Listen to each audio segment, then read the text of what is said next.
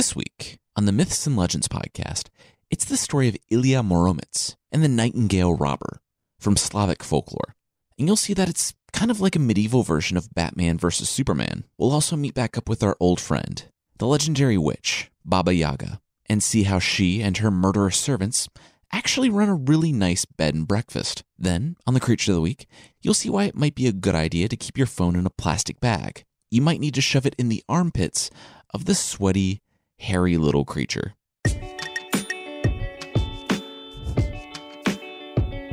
This is the Myths and Legends podcast, episode 43, The Wasteland.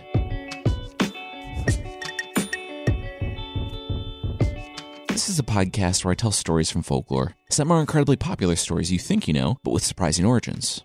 Others are stories you might not have heard, but really should. This week, we're once again back in Slavic folklore. So in the same tradition of all the Ivans, Koshchei the Deathless, or Kashi as I wasn't really saying correctly, and Baba Yaga, who's actually pronounced Baba Yaga, which from now on I'll say that, but I didn't want to mess it up for the intro. Anyway, we're back there with the story of Ilya Muromets and the Nightingale Robber. Ilya is one of the most famous bogatyr, basically like a knight. I don't want to give away too much, so I'm just going to jump right into the story. This is set in the Middle Ages, and I would date this story around 1000 AD. It's set in modern-day Russia and Ukraine, though when this story took place, nothing like the modern nation-states of Russia or Ukraine existed. I'll put a map on the discussion post approximating Ilya's journey. Anyway, on with the show.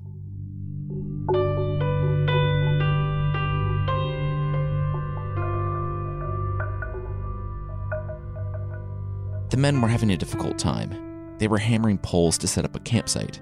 A whole foot of snow seemed to appear in an instant. And now it was approaching midnight. Vasily, a merchant, had been told not to venture out in winter, but he had been reckless. Now he was beginning to get worried. They watched the snowflakes hit the ground around them, adding inches by the hour. Lanterns illuminated the inky blackness of the forest. But only so far. The men were worried. Now the merchant was beginning to feel uneasy. The merchant gripped his fur cloak closer. He had been warned off this road and told to go around the wasteland. It was nearly 700 miles to go around, though, and the merchant didn't have that type of time. He doubled his guard and started the journey. The men were scared. They kept looking up from hammering poles in the ground to watch every sound in the forest. "It's a forest at night," Vasily, the merchant, said. "There will be noises. Get back to work." Come to think of it, Vasily thought to himself, they hadn't actually seen any animals on the days through the wasteland. Not a bird, not a squirrel, nothing. That brought a type of chill that even the cold hadn't prompted. It was just a legend. The merchant, Vasily, told himself, the story of the nightingale. Half man, half monster that lived in the forest. Just a story to keep the king's men off the road. Vasily was about to climb back into his carriage when he heard yelling from the campsite. They said they needed him. He sighed and jumped back down into the snow. It felt like a foot and a half now. He trudged to the campsite. The men were terrified now, and they had all stopped working. Vasily demanded to know the reason, and the worker gestured downward. Vasily looked and saw a body that had been frozen under the snow. "Oh, okay. Well, that's unlucky. We'll just make camp on the other side of the road and bury him in the..." But the worker stopped the merchant mid-sentence and gestured out into the snow. The workers had brushed off some of them, but as far as they could see, until the darkness overcame their lanterns, there were human-sized lumps in the snow, bodies of those that had tried to travel this road before them. Then, the men began to see a shadow flitting from branch to branch above them. Just beyond the lantern's reach, the horses began to neigh and strain against the reins. The workers dropped their tools and looked to the merchant, but he was already gone. Running as fast as he could in the other direction, the workers and the guards went for their horses, but they were too late.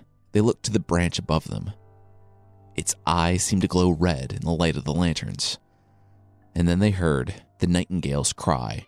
Vasily heard it too, as it tore through the forest, shattering branches, annihilating his carriage, and turning his men to contorted, lifeless ragdolls. Vasily was far enough away by the time it hit. It only broke his legs, an arm, and a few ribs. He was knocked to the ground and struggled to gain his breath. His lantern was broken, snuffing out his last light. His ears were bleeding and ringing.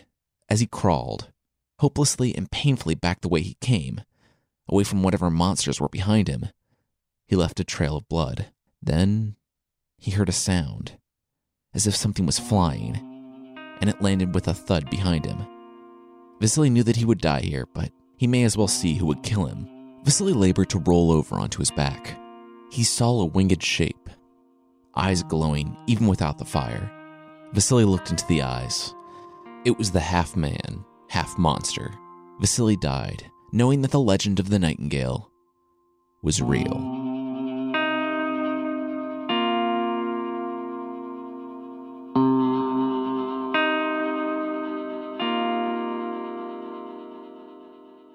Ilya's parents had pushed him over by the window so that he could at least look out across the fields while they were gone for a few hours. At 18, he was too big to carry with them, so he had to stay here when they left.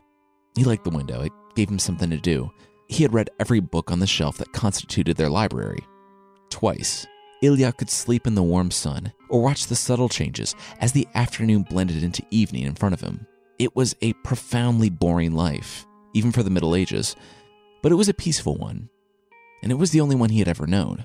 Ilya had been born without the use of his legs. His father and mother, who had been blessed in every manner by God, prayed for a child in their old age.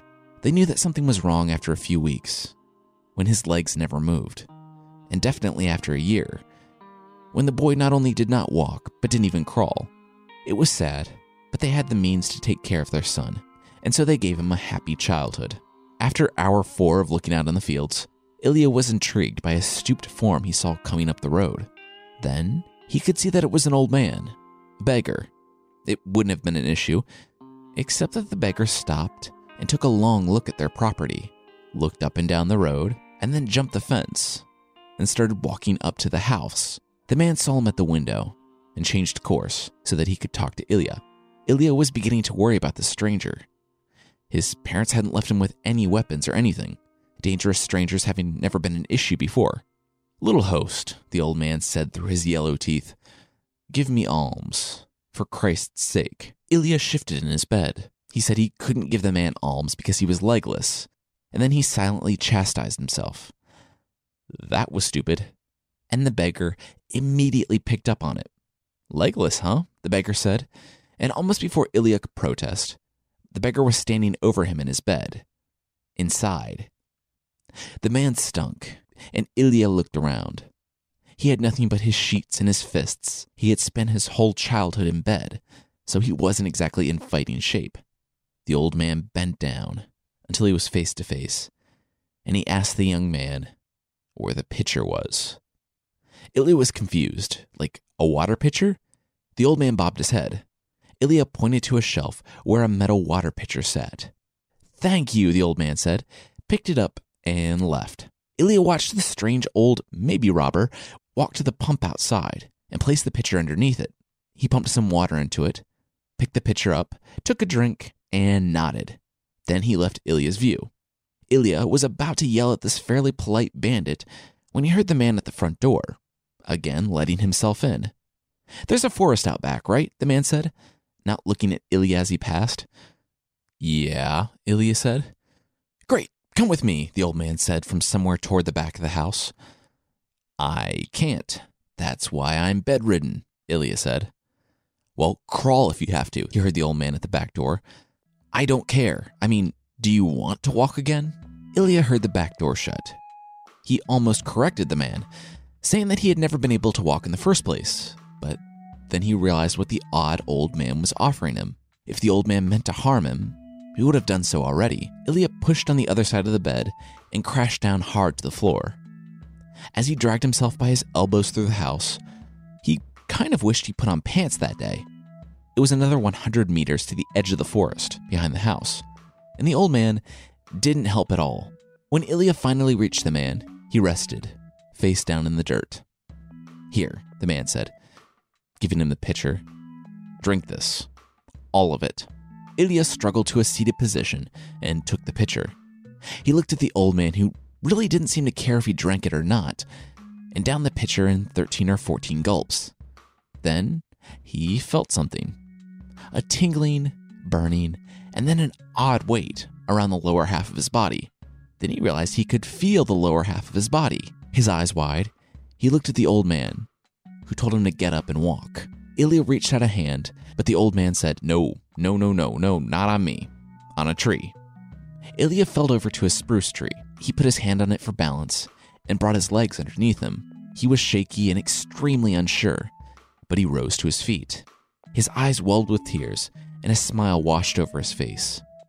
If he felt remotely comfortable with the action, Ilya would have jumped up and down, but for now he just needed to learn to walk. He took one step and realized this walking thing was harder than it looked. He went down hard and grabbed for the spruce tree next to him. He caught it, and then some. He tore the 150-foot-tall tree out of the ground and accidentally flung it out of the forest, and it arced over his family's house and thudded to a stop somewhere on the road. He spun around, still very unsure on his feet, and uprooted about 3 more trees before finally hitting the ground. Yeah, the old man said, I was worried about that. I made it too strong. I'm sorry. He said he would be right back and left with the pitcher. Ilya rose to his feet, and again, since he didn't know how to use his feet, he crashed down, taking several more trees with him in the few minutes before the old man returned. He also noticed that his nightclothes were getting shredded, not by the impromptu lumberjack work, but because of Ilya's massive, rippling muscles. Yep, the holy man had blessed the water into a medieval Slavic super soldier serum, but he kind of overshot the Captain America level and turned Ilya into a walking ball of muscle. The old man returned with the pitcher, looked at Ilya, drank half of it, and handed it to Ilya. Ilya downed the remaining water, and his muscles immediately shrank to an impressive yet manageable level. Ilya stood again, bracing against the tree. Just bracing against the tree, and not tearing the century-old spruce tree out and throwing it a quarter mile. That should be just the right amount, the holy man said. Thanks for the drink. And he said a prayer over Ilya. The holy man walked slowly back to the road, and Ilya, kind of getting the hang of the standing thing, yelled out, asking the holy man what he was supposed to do. The old man told him to stay here and continue to follow God. The man whistled as he walked along the road, never to be seen by Ilya again.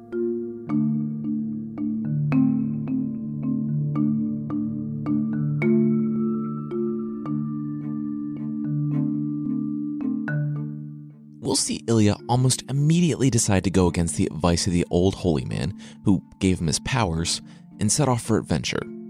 Right after this.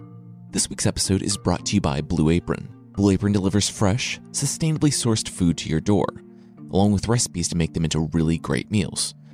It takes all the hassle out of meal planning, grocery shopping, and cooking, and ingredients come pre-portioned for their recipes, which is amazing. For example, a few months back, my wife and I wanted to make arepas. Well, we had to go across town to a specialty store to get masa arepa, like cornmeal, and they only had this one huge package. We made arepas for a meal, liked it, and now we have a giant bag of masa arepa just taking up space in the cupboard. Then, a few months later, Blue Apron had a really great beef arepas recipe.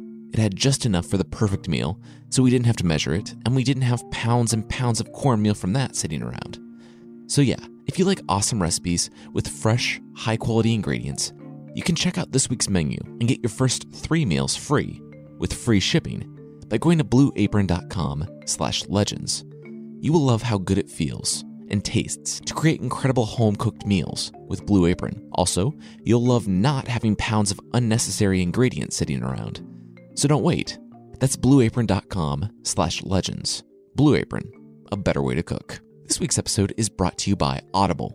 Okay, so you know what Audible is. It's a place where you can choose from over 180,000 audiobook titles and get them on your smartphone, iPad, tablet, computer, MP3 player, Kindle Fire, basically everywhere. The books are read by professional narrators, actors, and famous people. You know what Audible is. It's awesome. Moving on. I've been chomping at the bit to say this recommendation since I thought of it a few weeks back. The book World War Z is the best audiobook I've ever heard. It's an oral history of the worldwide zombie outbreak. And don't worry, it's almost nothing like the Brad Pitt movie of the same name. There are multiple threads of a largely unconnected narrative, and it builds into a larger story. The original had Alan Alda, Mark Hamill, Carl and Rob Reiner, and John Turturro as narrators. The updated one, after the movie, has Martin Scorsese, Simon Pegg, Nathan Fillion, and others. Seriously, it is amazing. Please check it out. You will love it. And to check it out, you can go to audible.com. They're offering a free 30-day trial membership.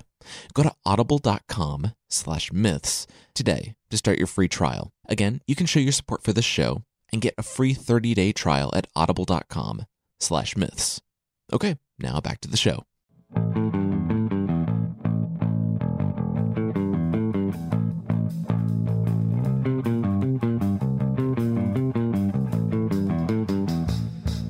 Three months later, Ilya was doing the one thing that the man who gave him his abilities had told him not to do. He was leaving. Walking came quickly, and while he found he was strong enough to lift grown trees from the ground, he wasn't so strong that he did so by accident. His parents were delayed and sent a servant to care for the son that they thought was bedridden, but they were surprised to see that he had cleared and plowed the entire forest by himself just 3 days later when they got home. One man throwing grown trees through the air being a less than normal occurrence in medieval Russia, or anywhere, well, it drew attention. People would come daily to watch him do amazing feats. Word of him was spread far and wide. And eventually, the king in Kiev summoned the man. Ilya said goodbye to his parents, who outfitted him with a horse, some light armor, and a bow and arrows for defense. He was obviously strong and capable now, but the capital, Kiev, was hundreds of miles away. It was unlikely that they would ever see him again. Ilya was no doubt sad to leave, but excited to see the world beyond the bend in the road, the one he had been forced to stare at for years when he was bedridden. After several long days of riding, he arrived at an inn. He stayed the night and talked to the other guests over dinner. They all assumed that Ilya was taking the road to the west, instead of the straight path that led right to Kiev. Ilya balked. The road around was nearly 400 miles longer. The road straight through would be faster. Since it was already late autumn, Ilya didn't want to risk being out on the road during winter, no matter what bonuses his holy water-boosted fortitude gave him. The innkeeper brought them their meals and told him he could do whatever he wanted, but the straight road was a wasteland full of strange things. No one who went through it arrived on the other side. There was the nightingale, a hideous half-man, half-bird who could kill you with a shout. Not only that, but if you got close enough, you could almost see an odd house glowing in the woods, standing on chicken legs. Ilya brushed it off as the rumors of a drunk old innkeeper. Besides, how did the innkeeper know if someone had made it out the other side? He had likely never gone 5 miles from this inn. Ilya thanked the man for his advice and went to bed. The next day, he would take the road out into the wasteland.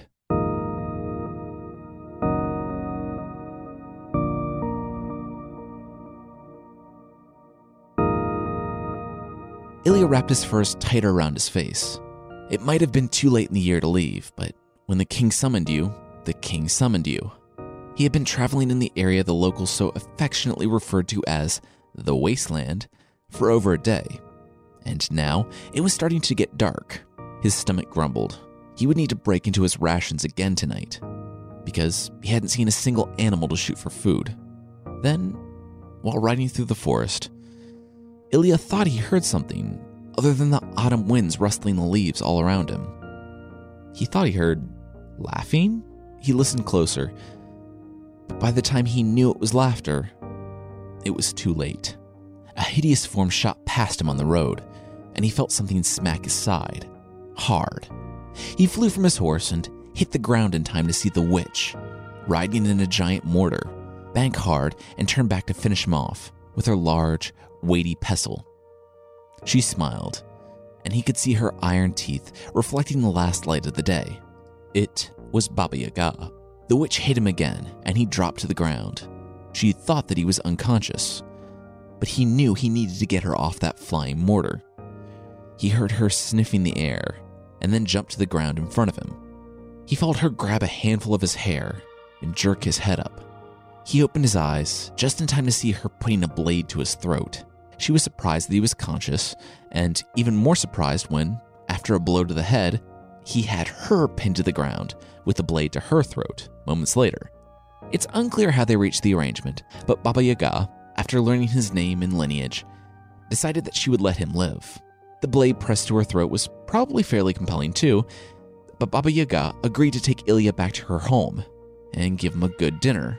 After disembodied hands prepared a steam bath for Ilya, the man slept well in the spinning house of the witch. The next day, he learned all about the area from Baba Yaga, who told him about the forest ahead. As it turns out, Baba Yaga wasn't the only witch here. Her sister, also named Baba Yaga, lived down the road. Also, there was the nightingale ahead, but he was someone even the Baba Yagas didn't want to see. He could kill with a shout. Just a few days into his journey, Ilya could have turned back, but he resisted. He was going to do this. He stayed one more night with Baba Yaga and left the next morning. Riding along days later, Ilya heard more laughing on the wind. This again, Baba Yaga had warned him about her sister. He dismounted and led his horse off the road.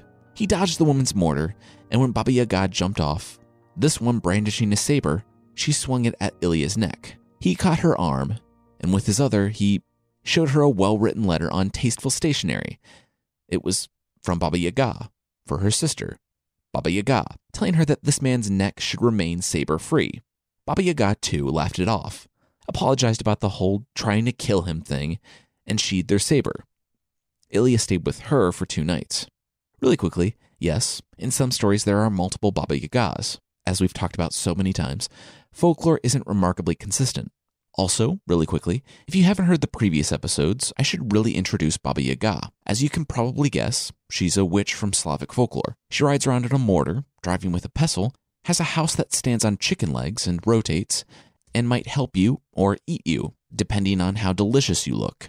She has floating hands that will either make people dinner or drag them out of the house and murder them. And sometimes she has iron teeth. Even though many of the characteristics seem kind of over the top and ridiculous, we're meant to see her as a deadly serious character. If you want more info on her, check out the other episodes where she's made an appearance. Episodes 5A and 16. Also, Baba Yaga is not a proper name. It means something like old lady. I've treated her like one character in the past, but there are different versions of her in the texts, like the Legions of Ivans. I should also say that I got some corrections after the last Baba Yaga episode, where I made fun of her sleeping on a stove. I learned that it's not a stove like a lot of listeners would probably think of one, like a contained box, but it was actually a large structure that could take up most of the room, and people did sleep on it regularly.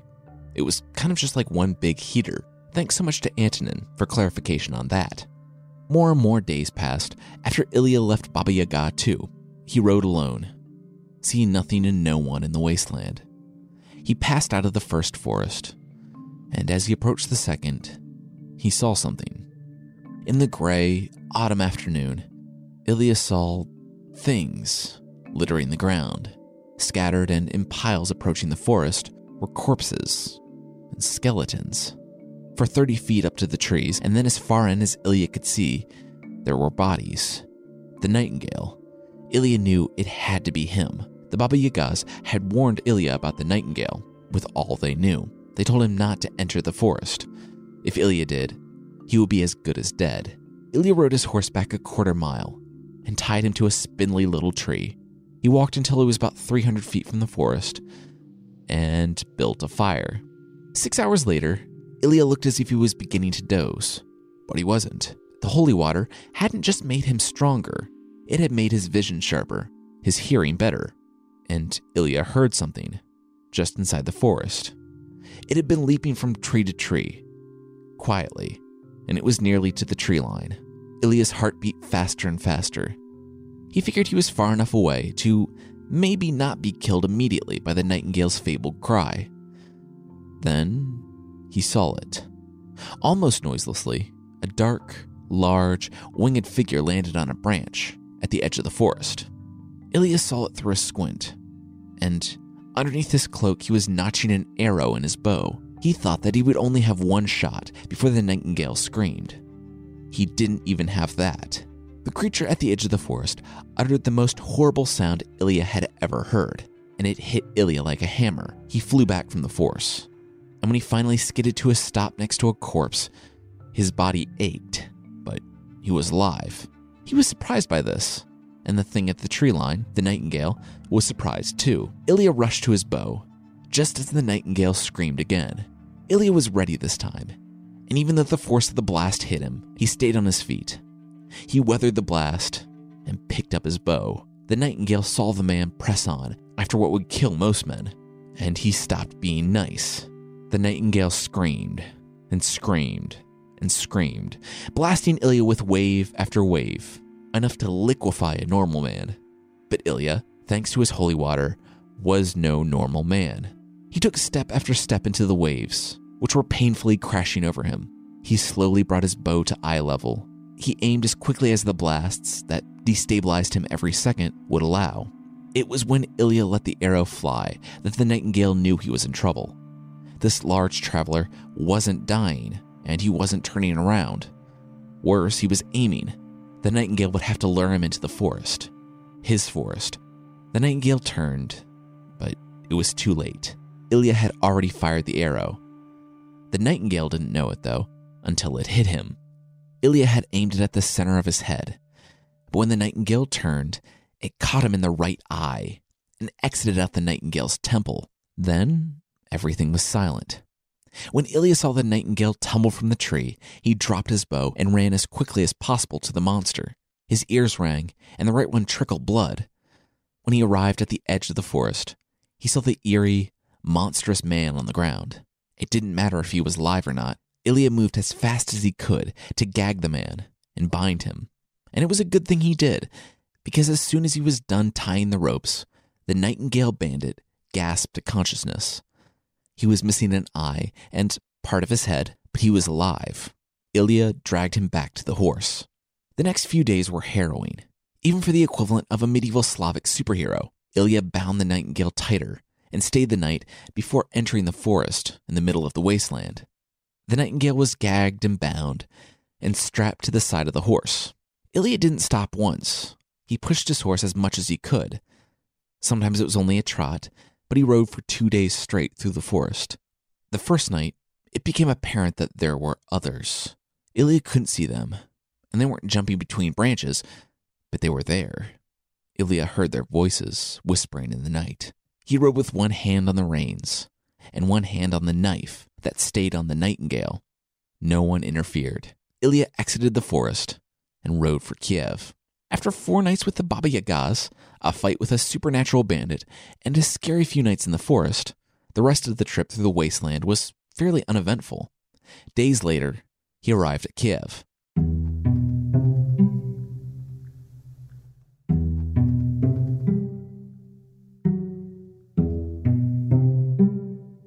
The king was intrigued by this bumpkin from far, far away. He had heard rumors of the kid throwing trees and clearing whole forests in a day.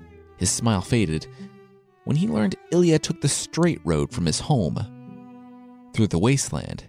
He told Ilya that this was impossible because, well, Ilya was standing before him. There were rumors of Baba Yaga, and everyone knew of the nightingale, the one that had killed so many. Ilya said first, "It's Baba Yagas, plural. I stayed a couple days with them, they're fine. Second, the nightingale guy thing is actually strapped to my horse out in the stable." The king couldn't believe it, and he rushed past Ilya, and the whole court followed. Ilya was lauded as a hero, as the nightingale was cut loose from the horse, but still bound, and carried to the dungeons. Everyone marveled at the man, or beast, or whatever he was, that he was still alive. He hadn't been given any food or water on the long journey from the wasteland. The king told Ilya that he appreciated the man's work in bringing the murderer to justice, and that the bumpkin would have a place in the king's court as a knight. Ilya was happy with this change of events, and found his new living quarters, got armor, and met the other knights. Ilya had made a name for himself, and he had just arrived here. And now he and the others would be able to take the straight road back home without having to worry about a supernatural robber murdering them. The future was looking bright.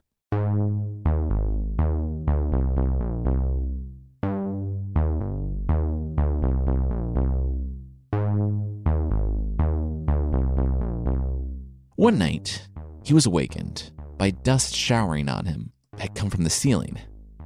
He didn't realize that there were earthquakes in the capital. Then he heard a familiar sound. The screams.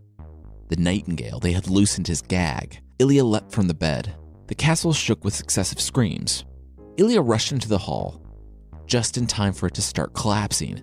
The stones started coming down around him, killing people that hadn't woken up as quickly. Heavy blocks hit his shoulders and head, but the power given to him by the holy water protected him. It hurt, but he would survive. He could see the wall in front of him shaking, and Ilya ran to it, lowered his head, and crashed through it. He was only one story off the ground, and if a castle partially collapsing on him wasn't going to kill him, a 10-foot fall was nothing. He struggled to his feet. He could hear the nightingale in the city, screaming and killing whatever guards or people happened to hear the cry. Ilya rushed to his horse and new armor. The nightingale was getting farther and farther away. He was leaving the city. Ilya knew that he had wounded the thing's wings with the arrow shot when he captured the monster, so it likely couldn't fly. It had a head start, but Ilya knew where he would be going. Ilya put his armor on and spurred his horse to a gallop. They were going back to the Wasteland. The nightingale escaped when, like Koschei the Deathless, he mistakenly had his gag removed and was given water by one of his jailers. He shouted his way out of the city, killing everyone he saw before stealing a horse and riding for the Wasteland, for the safety of his forest. It was several days on horseback, but Ilya never lost sight of the nightingale. Just up ahead, they rode through forests and fields, back to the Wasteland. The first snow came as they entered the forbidden area, and soon Ilya could see the forest in the distance, in the middle of the Wasteland, the nightingale's home. Ilya spurred his exhausted horse to go as quickly as it could. He had to catch this monster before it made it back to its forest. The nightingale heard Ilya as he approached, and the nightingale's own horse was on the verge of death. The nightingale leapt into the air. Ilya was so awestruck by the nightingale that he had to force himself to get his bow. Until this point, he hadn't seen the monster in daylight, other than being bound to his horse. The nightingale was a stout and powerful man. He was wrapped in a cloak of black feathers, or was covered in black feathers. Ilya couldn't tell. He had hooked and vicious talons for feet and massive black wings. Ilya saw him leap into the air and take flight, his injured black wings fanning out behind him. Ilya had his longbow out. He had one shot. If he missed this, the nightingale would disappear back into his forest. Ilya aimed from the back of his galloping horse, and he let the arrow fly. The arrow hit the nightingale squarely in the back. His wings folded, and he immediately stopped ascending and crashed hard to the ground. He skidded for a few feet, and then stopped. Ilya galloped to the man or creature and unsheathed his new sword. He leapt from his horse, and he could see the thick arrow protruding from the nightingale's back. Ilya had hit a lung. The nightingale would never scream again. The nightingale was crawling toward the forest, his claws digging into the damp, cold earth as Ilya walked up behind him. He grabbed the nightingale by his feathered cloak and buried his sword deep into the monster's back. 4 more times, and he was sure the nightingale, the legendary monster, robber, and murderer, was dead. Ilya had seen the bodies. It had been too nice an end for one who had killed so many. Ilya heard rustling in the forest, just up ahead. He reached for his sword, but he didn't need it. The noise up ahead was a child. The child couldn't have been more than 3, and was wearing clothing woven from leaves and bark. She was looking at the nightingale, and then Ilya, in horror, she broke into a sob before a woman, presumably the girl's mother, arrived at the edge of the forest. The woman gasped and covered her mouth when she saw the nightingale dead, face down on the ground, with the sword in his back. Her eyes widened in terror when she saw Ilya. "Don't worry, I killed it," Ilya told the woman and her child. But the mother pulled her daughter back from the tree line, away from the night. More and more people came to the forest, some older, some younger, until it was a total of 15 or 20. All broke into sobs when they saw the nightingale dead. Then Ilya realized. This was the nightingale's family. Ilya didn't know the extent of it, but he was right. The nightingale was pushing 50. We don't have an origin story for him, or how he met his wife, whether she was a girl who got lost in the forest and fell in love with the man everyone feared or something else, but we do know that he had several daughters with her. They were normal too, by the way. They weren't half bird or anything. The daughters found husbands from the occasional traveler that their father let survive. And with those husbands, they had children, one of which being the daughter that found Ilya and the nightingale. The nightingale had killed and robbed people, anyone who came through the straight road and his forest, but in some ways, it's understandable. He would very much not be accepted in medieval Russian culture, and the world was a dangerous place. I mean, a few days up the road were multiple Baba Yagas. Couple that with the fact that anyone who came through this forest was well armed and usually tried to kill him on sight. I can see why he would just turn to straight out robbing anyone who came through. I mean, it's not justified, but it's understandable. Them living alone in the forest was the only way they could live together, as a family, in a world that would never understand them. And so that's what they did. The supernaturally powered nightingale robbed and killed so that they could survive, together, and Ilya had killed him. At least some of this dawned on Ilya as the group stood at the forest's edge. These were the people he had heard in the forest before. The night that he had taken the nightingale, he pulled his sword from the nightingale's back, the assembled family wincing. He didn't quite know how to communicate that he was sorry to the people for the loss of their grandfather, father, and husband, seeing as he had just killed said person. All he could do was look at them mournfully and not take the body as a trophy. He wiped the nightingale's blood from his sword, mounted his horse, and started the long ride back to Kiev. He didn't look back to see the family weeping as they took up the body of their family member and protector. Ilya would have more adventures and be hailed as a hero when he returned to Kiev, but he would never forget the monstrous nightingale or the family that he had left behind.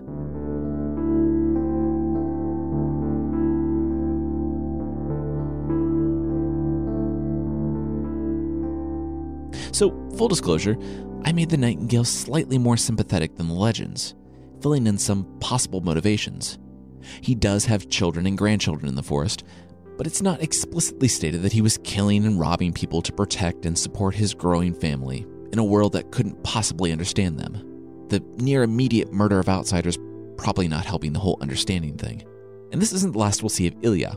He has other adventures in folklore. He's a fairly famous booketeer, or Slavic knight-errant, and he fights a dragon and helps the king repair his castle. He has a long and storied life, and he's the only epic hero to be canonized by the Russian Orthodox Church. And his remains are supposedly stored in a monastery in Kiev. I posted a picture of his hand on the discussion post. Next week, there are 3.5 stories of monsters. There are dragons, serpents, and, well, really just dragons and serpents. There are stories from Greek mythology, Norse mythology, and the lives of the saints. We'll see little baby Apollo avenging his mom, Thor taking a fishing trip, St. George fighting the dragon, and another saint bribing bears with cakes.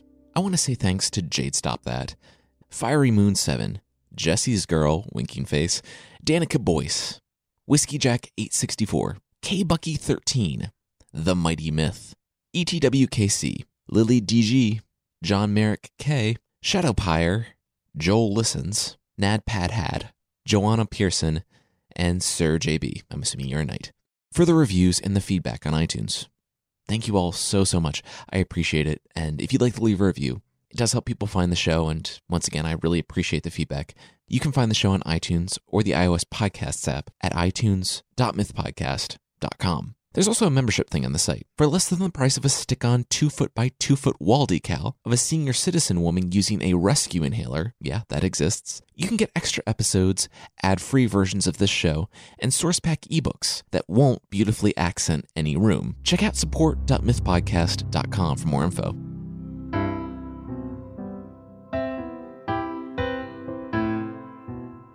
The creature this time is the Abda from Mari folklore in Russia. It is a hairy, naked, squat humanoid. It's said that it walks backwards, but that's only because it's the direction its face and feet point, and that if you see it on a horse, it will be seated backwards there as well. The women and the men also have large, pendulous chests that they sometimes throw back over their shoulders. Don't know why that's important. They capture people for some reason, no explanation really. If you're captured, there are things you must do and things you must not do. Here's something you should not do. You should not cut them in any way. For every drop of its blood that falls to the ground, it makes another Abda.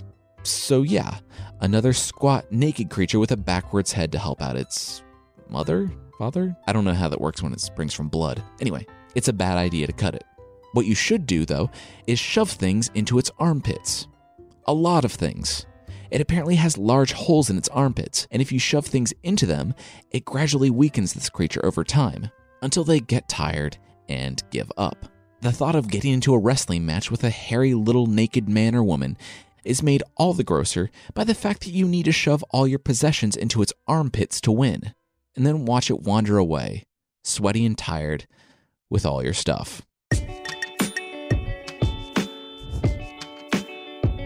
That's it for this time. The theme song is by the band Broke for Free, and the Creature of the Week music is by Steve Combs. Other music is by Poddington Bear and Blue Dot Sessions. Additional links to music are in the discussion post. Thank you so much for listening, and I'll see you next time.